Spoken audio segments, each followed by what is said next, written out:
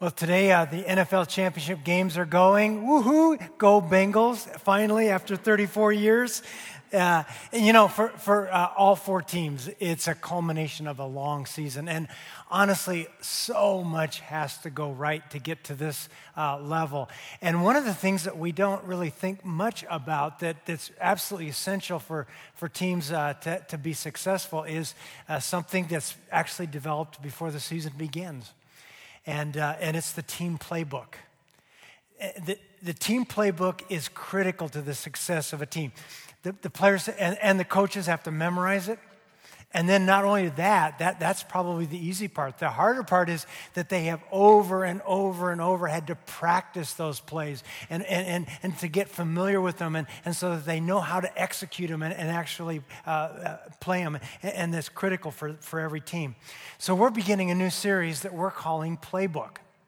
And the reason that we're calling it Playbook is because, think about it, every great coach, every great team has a great playbook.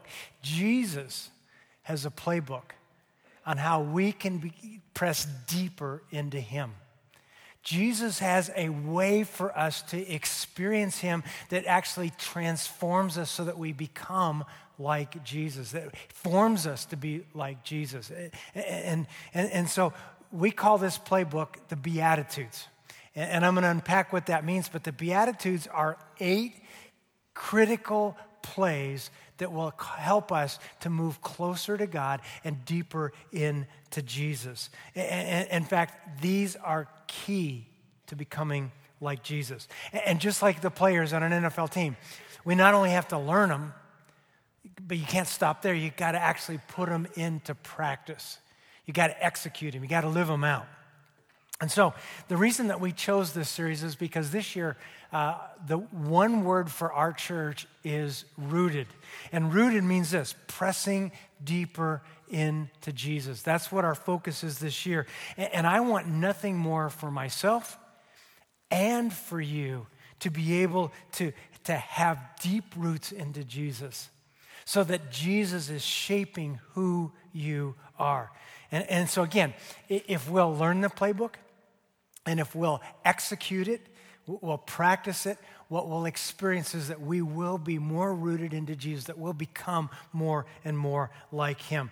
Now, I have felt absolutely inadequate as I've prepared this series and this particular message. These Beatitudes, Jesus' playbook, is so profound and so powerful that I feel absolutely inadequate to be able to communicate it in a way that it deserves. It's so powerful and profound that I just don't know that I have the ability to be able to communicate it in the way that it deserves. And so let me just pray. That's probably the best thing that we could do right now. Father God, I'm asking your Holy Spirit to help me communicate this powerful process, this powerful journey that will lead us to the very best place that you have always willed and desired for us.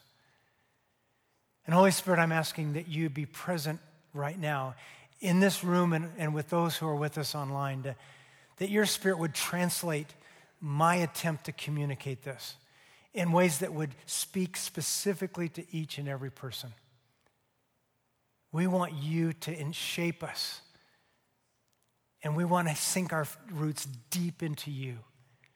And so, Holy Spirit, help us in Jesus' name. Amen. Amen. So, Jesus' playbook comes from what I believe to be one of Jesus' greatest teachings. It's called the Sermon on the Mount. It's found in Matthew chapters 5, 6, and 7. And the Beatitudes are begin the Sermon on the Mount. There are 8 Beatitudes that begin that first chapter of Jesus' greatest teaching. And the word beatitude, that's not a word we use normally in our English language. And the reason is that the word beatitude actually comes from the Latin. You see, for centuries, the only Bible available to most people was a Latin Bible. And the Latin word for blessed are is the word beatitude. So that's why we got this word beatitudes. It describes these 8 blessings that Jesus describes in what we call the Beatitudes. What we're going to see in here is that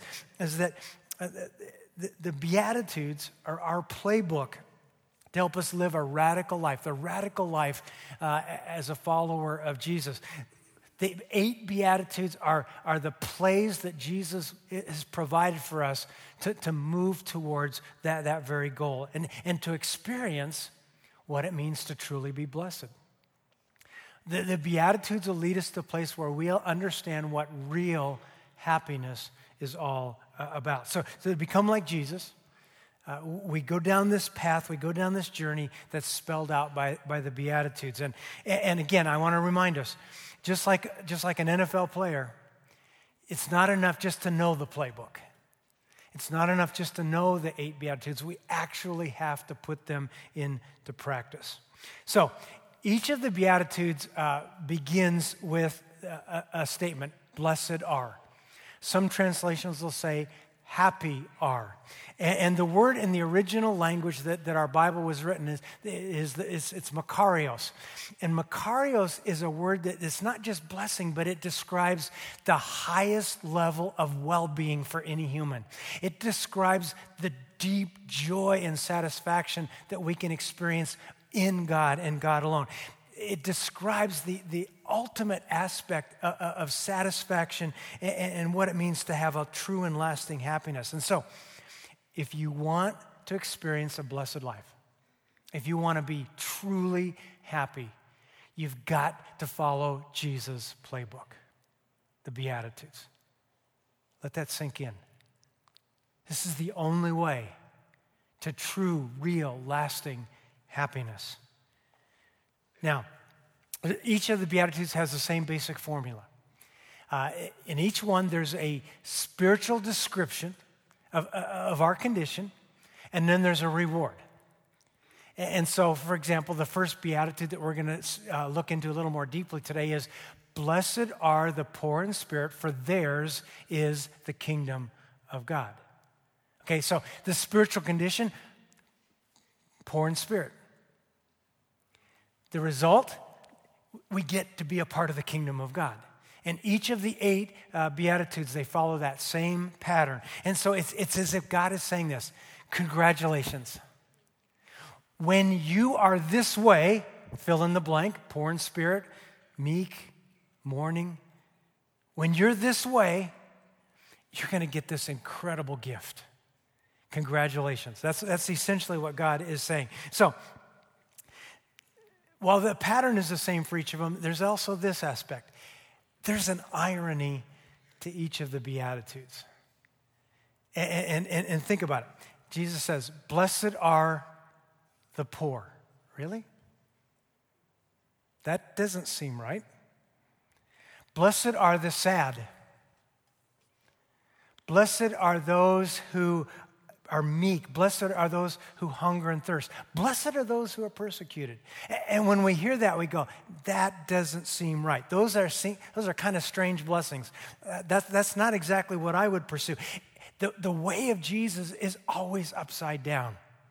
The kingdom of God is inverted. It's different. It's a completely different approach from the way the world says that we're going to experience happiness. Jesus is calling us to something that's completely opposite of the way of the world. And so don't miss this. The Beatitudes aren't so much about what we do, because that's kind of where we go with things like, what do I need to do? The Beatitudes are more about who we are. The first Beatitude, blessed are the poor in spirit. That's who we are. Now, don't misunderstand me. It's out of who we are that we behave, that we act.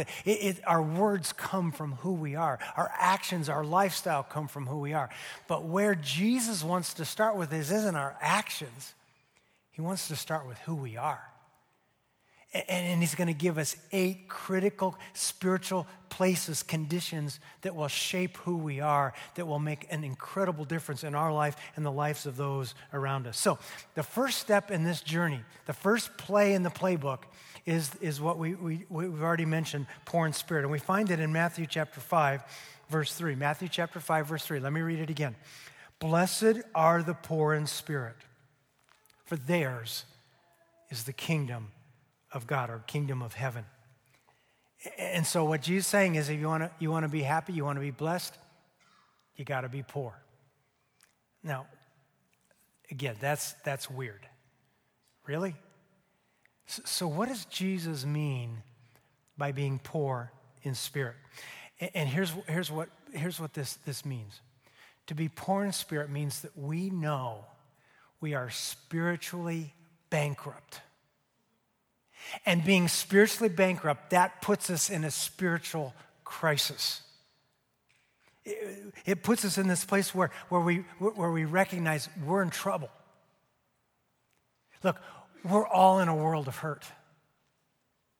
We've all messed up. We're all broken. None of us get to skip this piece of life. This is true for all of us. We are unable to save ourselves from our sins. Now, some of us kind of get that, but it goes even further. When we're poor in spirit, we realize that we are unable to overcome the power of pride and sin in our life that wants to mess us up, and not only ourselves, but those that are a part of our life. That we're never able to overcome that pride that creates all of those incredible difficulties for us. That we don't have the spiritual abilities, qualities, solutions on our own. And so when we're poor in spirit, we're so aware that we need God. God, I need your help. That's where we're at when we're spiritually poor. Now, the word poor in the original language describes the most impoverished person there can be. Someone who has nothing. They're bankrupt. They're homeless. They're a beggar. It's the opposite of what is celebrated in our culture. Somebody who's independent, self-sufficient, well-resourced. And what Jesus says is that if we're poor in the Spirit, that's the first step towards being totally dependent on God. It's that step that leads us to an utter humility. Now, that humility, when we're in that place of humility, that's when we can admit our weaknesses. We can understand and embrace that there are just so many limits that we have. It helps us to be able to be honest about how needy we really are. And so when we're poor in spirit, it allows us to empty ourselves of ourselves so that there's room for God to fill us. And if we're full of ourselves, which is the opposite of poor in the spirit, then there's no room for God. It's just the reality. I love how the Message version translates Matthew chapter 5, verse 3. Let me read it to you. This is the Message. You're blessed when you're at the end of your rope. With less of you, there is more of God and His rule. You're blessed when you know you're spiritually bankrupt, when you know you're at the end of the rope, that you're just helpless at this point. You're blessed when you get to this place of humility. Now, humility comes two ways. You can choose humility, or sometimes circumstances can force you to be humble. We also call that humiliation. When you know you need God, when you know that you're empty, that's when God can begin to fill you. When you know you're nothing, only then can God be everything. Now, this poor in the Spirit, this humility, it's countercultural. Again, I'm going to keep saying this. The way of Jesus is inverted. It's counterintuitive. It's countercultural. Everything in our world pushes us to be self-reliant. Everything in our world says you got to be confident and independent.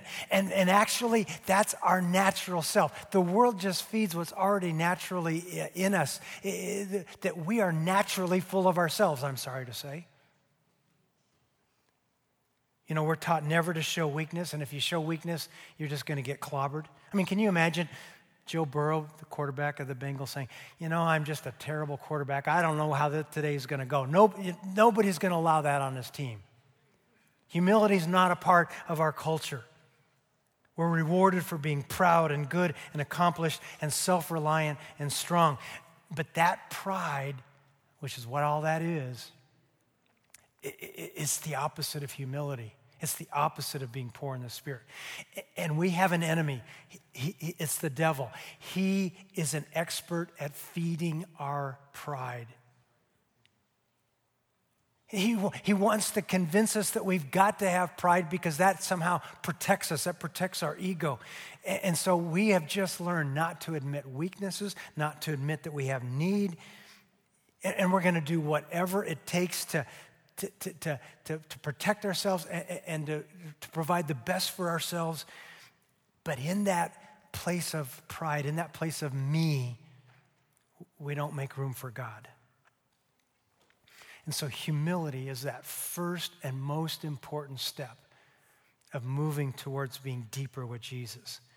Because when you know you're nothing, only then can God be everything. Now, recovering alcoholics, they have figured out this play already. In fact, being poor in the Spirit for a person who's recovering from alcohol is that step to finding freedom from addiction, and it's the path to wellness.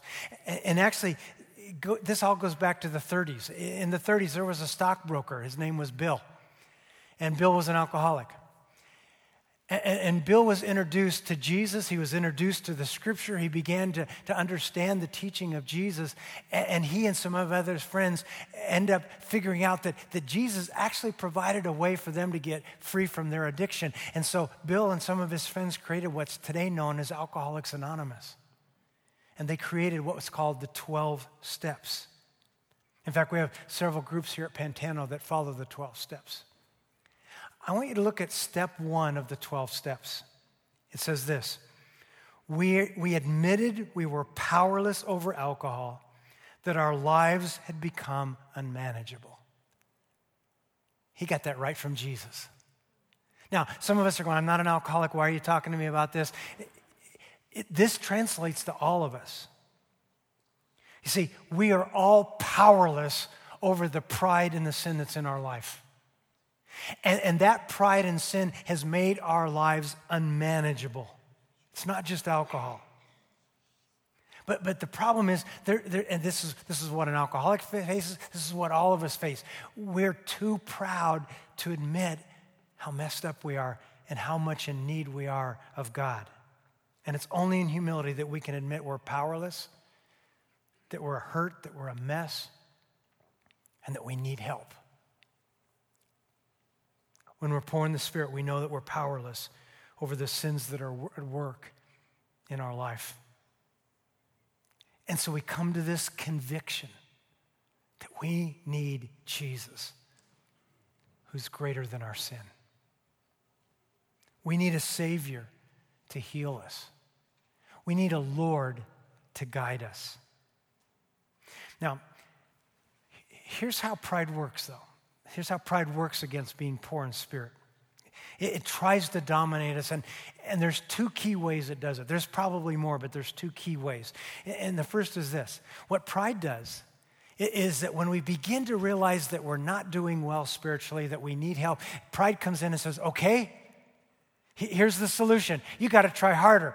I'll try harder. Did you notice the first word in that sentence? I'll try harder. Me. And so we have what I call these self-plays. Not the play of Jesus, poor in spirit, but rather we come up with these other plays that we're going to try, like religion, like following the rules, like doing the rituals that are a part of religion, having the right doctrine, having the right devotion, doing the right things, doing them hard enough, and it's all about me. And the problem is the subtlety, and so we're still relying on ourselves. That's why religion doesn't work. That's why Jesus came to replace religion with relationship. Amen. And it's through that relationship with Him that we can begin to encounter a power that's greater than ourselves. The second thing that pride does is it just keeps us from admitting our need. You know, pride is all about protecting our ego. Pride refuses to admit that we have weaknesses and need and keeps us from asking for help. But when we're poor in spirit, we know we're broken. We know we can't fix ourselves. We know that we need help. And you know, when we get to that place of that kind of humility, it's painful. But it's the step that'll get us to ultimate freedom. And so the first Jesus play, is being poor in spirit. And it just simply means this: daily, we admit our need. It's confessing how powerful pride is and how it still rules in our life. And by the way, in just a moment, I'm going to lead us through a time of confession. But before we do that, I want to speak to those who are here and online who you've tried to fix yourself. You've done everything you can to work through the struggles that are there that have been robbing you of happiness and joy. But you're at the end of the rope. And you're tired. And you don't know which way to turn.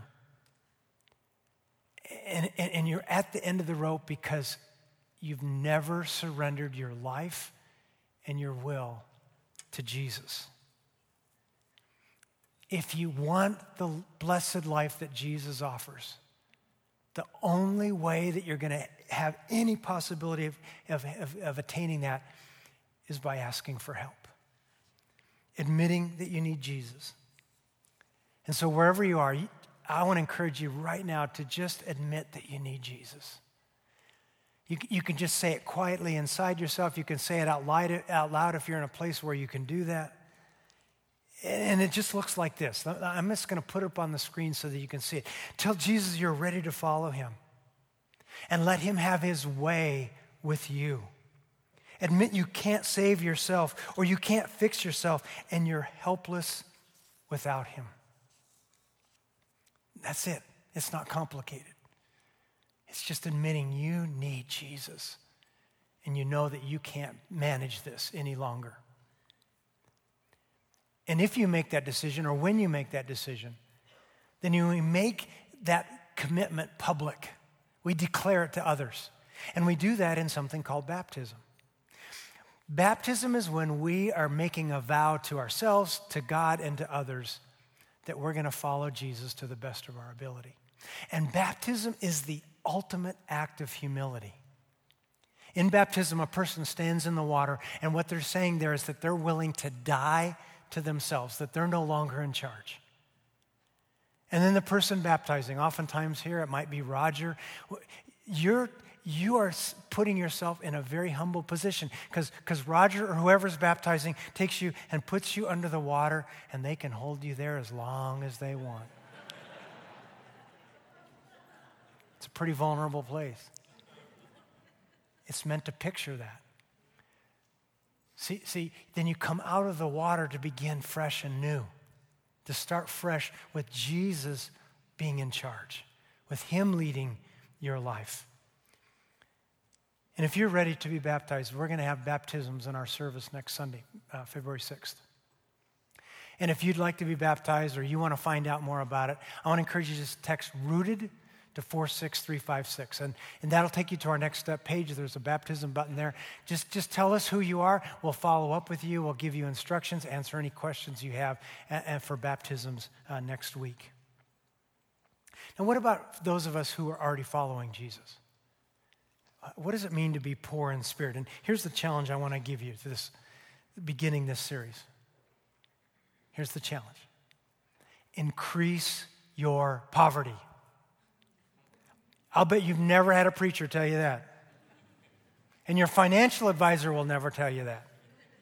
I'm not talking about money. I'm talking spiritually. Our challenge is to increase our spiritual poverty. Poor in spirit means isn't something that we do just the very first time we decided to follow Jesus. Yes, that's a part of that. But being poor in the spirit is a continual part of our life. It's something we experience every single day. It ought to experience every single day, at least. It's the constant awareness of our absolute dependence on God.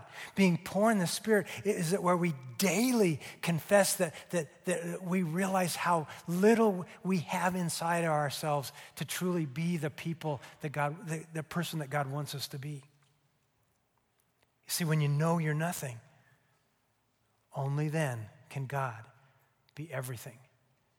And that ought to be our experience every day, knowing that we on our own are inadequate, but God is more than adequate. Now, there's one more subtle trick of the devil that I want to warn us about. You know, the devil knows the playbook because anybody can read it. It's right here, the Beatitudes. And the devil knows how important that first beatitude is, the poor in spirit. So you know what the devil does? He doesn't try to convince you that it's a lie. What he does is he tries to pervert what it means. That's how the devil works. He's really tricky. He's got these incredible schemes. And so here's how the devil does this. Here's how the devil plays this, is that he allows you to realize how spiritually inadequate you are. In fact, he'll push you even farther that you're a spiritual failure. And when you're aware of what a spiritual failure you are, then what he does is he tempts us to take that to a place of shame. And you know what shame is I'm not good enough. I'm terrible. I'm a spiritual failure. It's, whatever particular words you use, that's shame. And then what the devil wants us to do is get stuck in the shame. Because when we're stuck in the shame, which by the way is another form of pride, because in shame, our focus is on who? Me. I'm so bad. I'm so terrible. I've screwed up. I've messed up again. And the focus is all on us. And that's exactly where the devil wants us to be, is just realize you are so messed up and you got no hope. That's where he wants us to live. The devil wants you to think that what God is saying in that is that he's condemning you and that he's rejected you and that he's done with you. Because you've been there so long, so many times.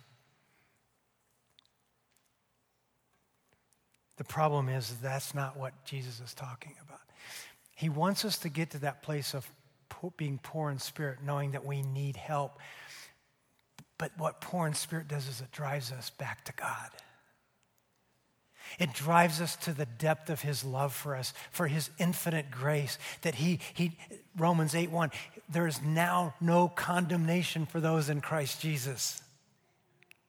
That he loves us and wants the best for us, and that he will come and supply what we lack, and he knows what we need.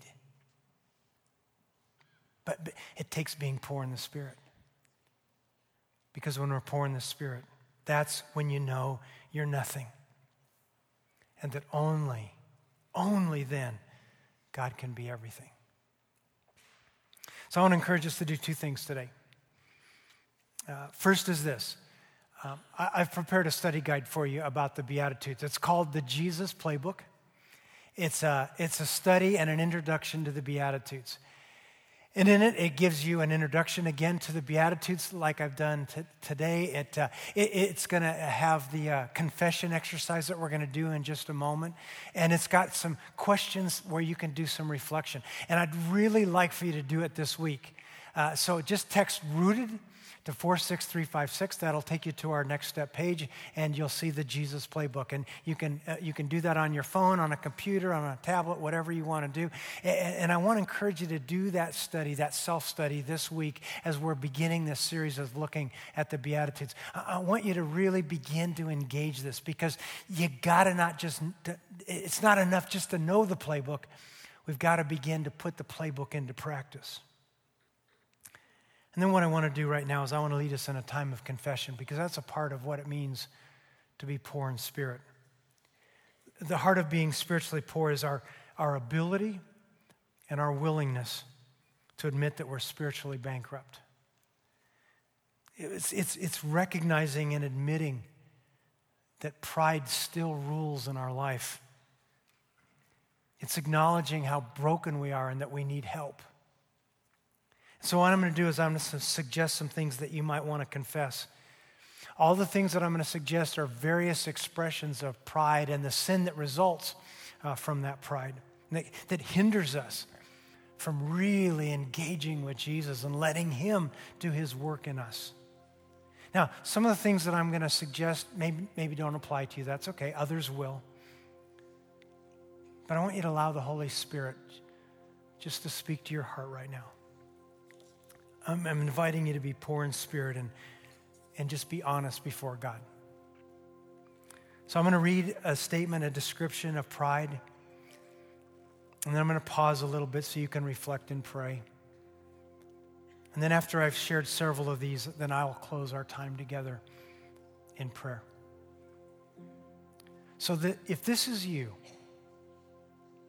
may I encourage you to confess that I'm conscious of a spirit of pride about myself because of my success, position, good training, knowledge, appearance, or natural gifts and abilities.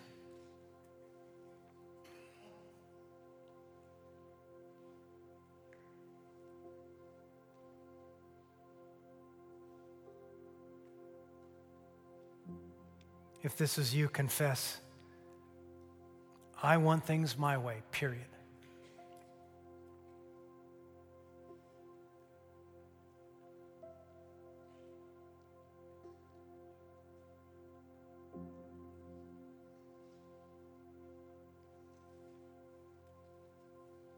Or maybe, I need human praise and I want to be noticed. I draw attention to myself in conversations. I want to be the center of things.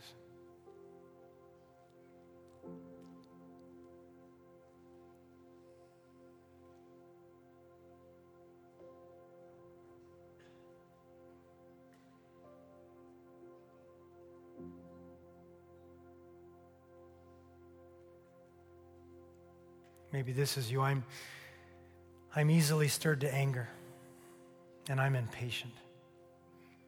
I'm touchy and sensitive.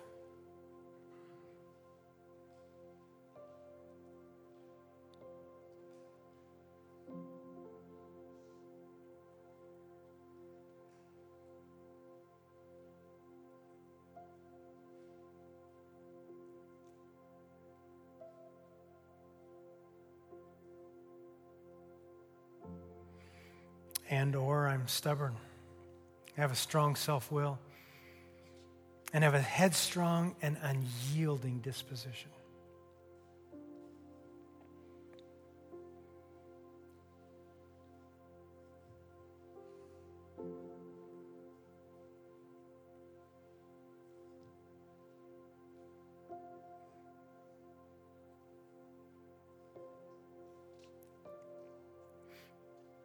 Or I'm fearful of others and situations. I have a compromising spirit and will often tone down my convictions to not be offensive or to avoid conflict.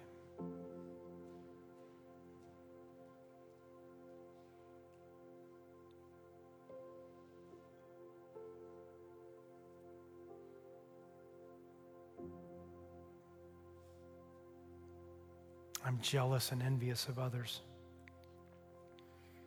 I find it hard to celebrate the successes of others.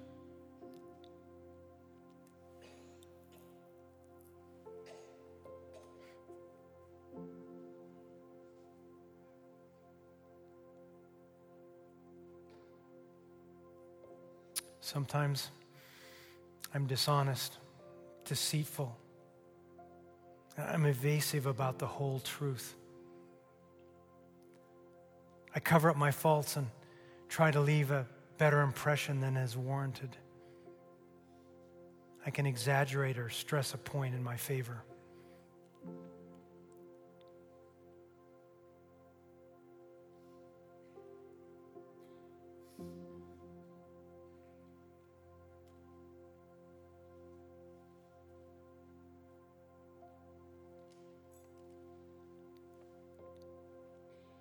I struggle to trust God and surrender my all to Him fully.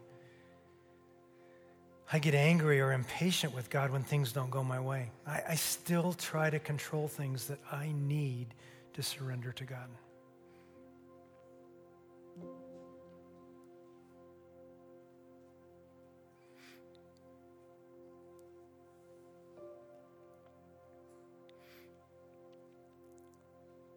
Finally, I'm selfish.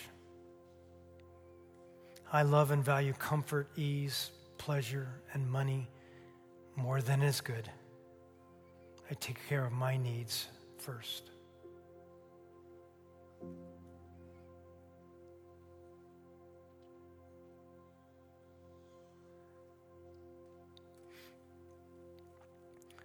Lord Jesus, we sang a song earlier, something has to break. Tear down every lie. Set the wrong thing right. Because when you have your way, something has to break. Something has to break. Break my pride. Help me embrace my full dependence on you and you alone. I can't do this on my own. Help me. Let me be nothing so that you can be everything in me. This we ask in Jesus' name. Amen. When you know you're nothing, only then God can be everything. Being poor in the Spirit is the first play in Jesus' playbook. And so I just want to encourage you, please do some of the work this week. Get access to the Jesus playbook. Text rooted to 46356 and spend some time this week doing your own reflection. And maybe because of this truth, maybe because of what I've shared, maybe because of something that's happened this week, you need prayer. And our prayer partners will be here and would love to pray with you and join you as you try to press deeper into Jesus. And if you're fairly new to faith, if you're new to this church and you're just not sure what's next, but you know you want to do something, you want to take a next step, we want to help you and encourage you. So just come on over to Starting Point, room number 1, right off the outdoor courtyard, and we'd love to connect with you. And so take the first play of the playbook seriously. This week, consider how you can increase your poverty, how you can be poor in the Spirit. And may God bless you in that. In Jesus' name, amen. Take care, everyone.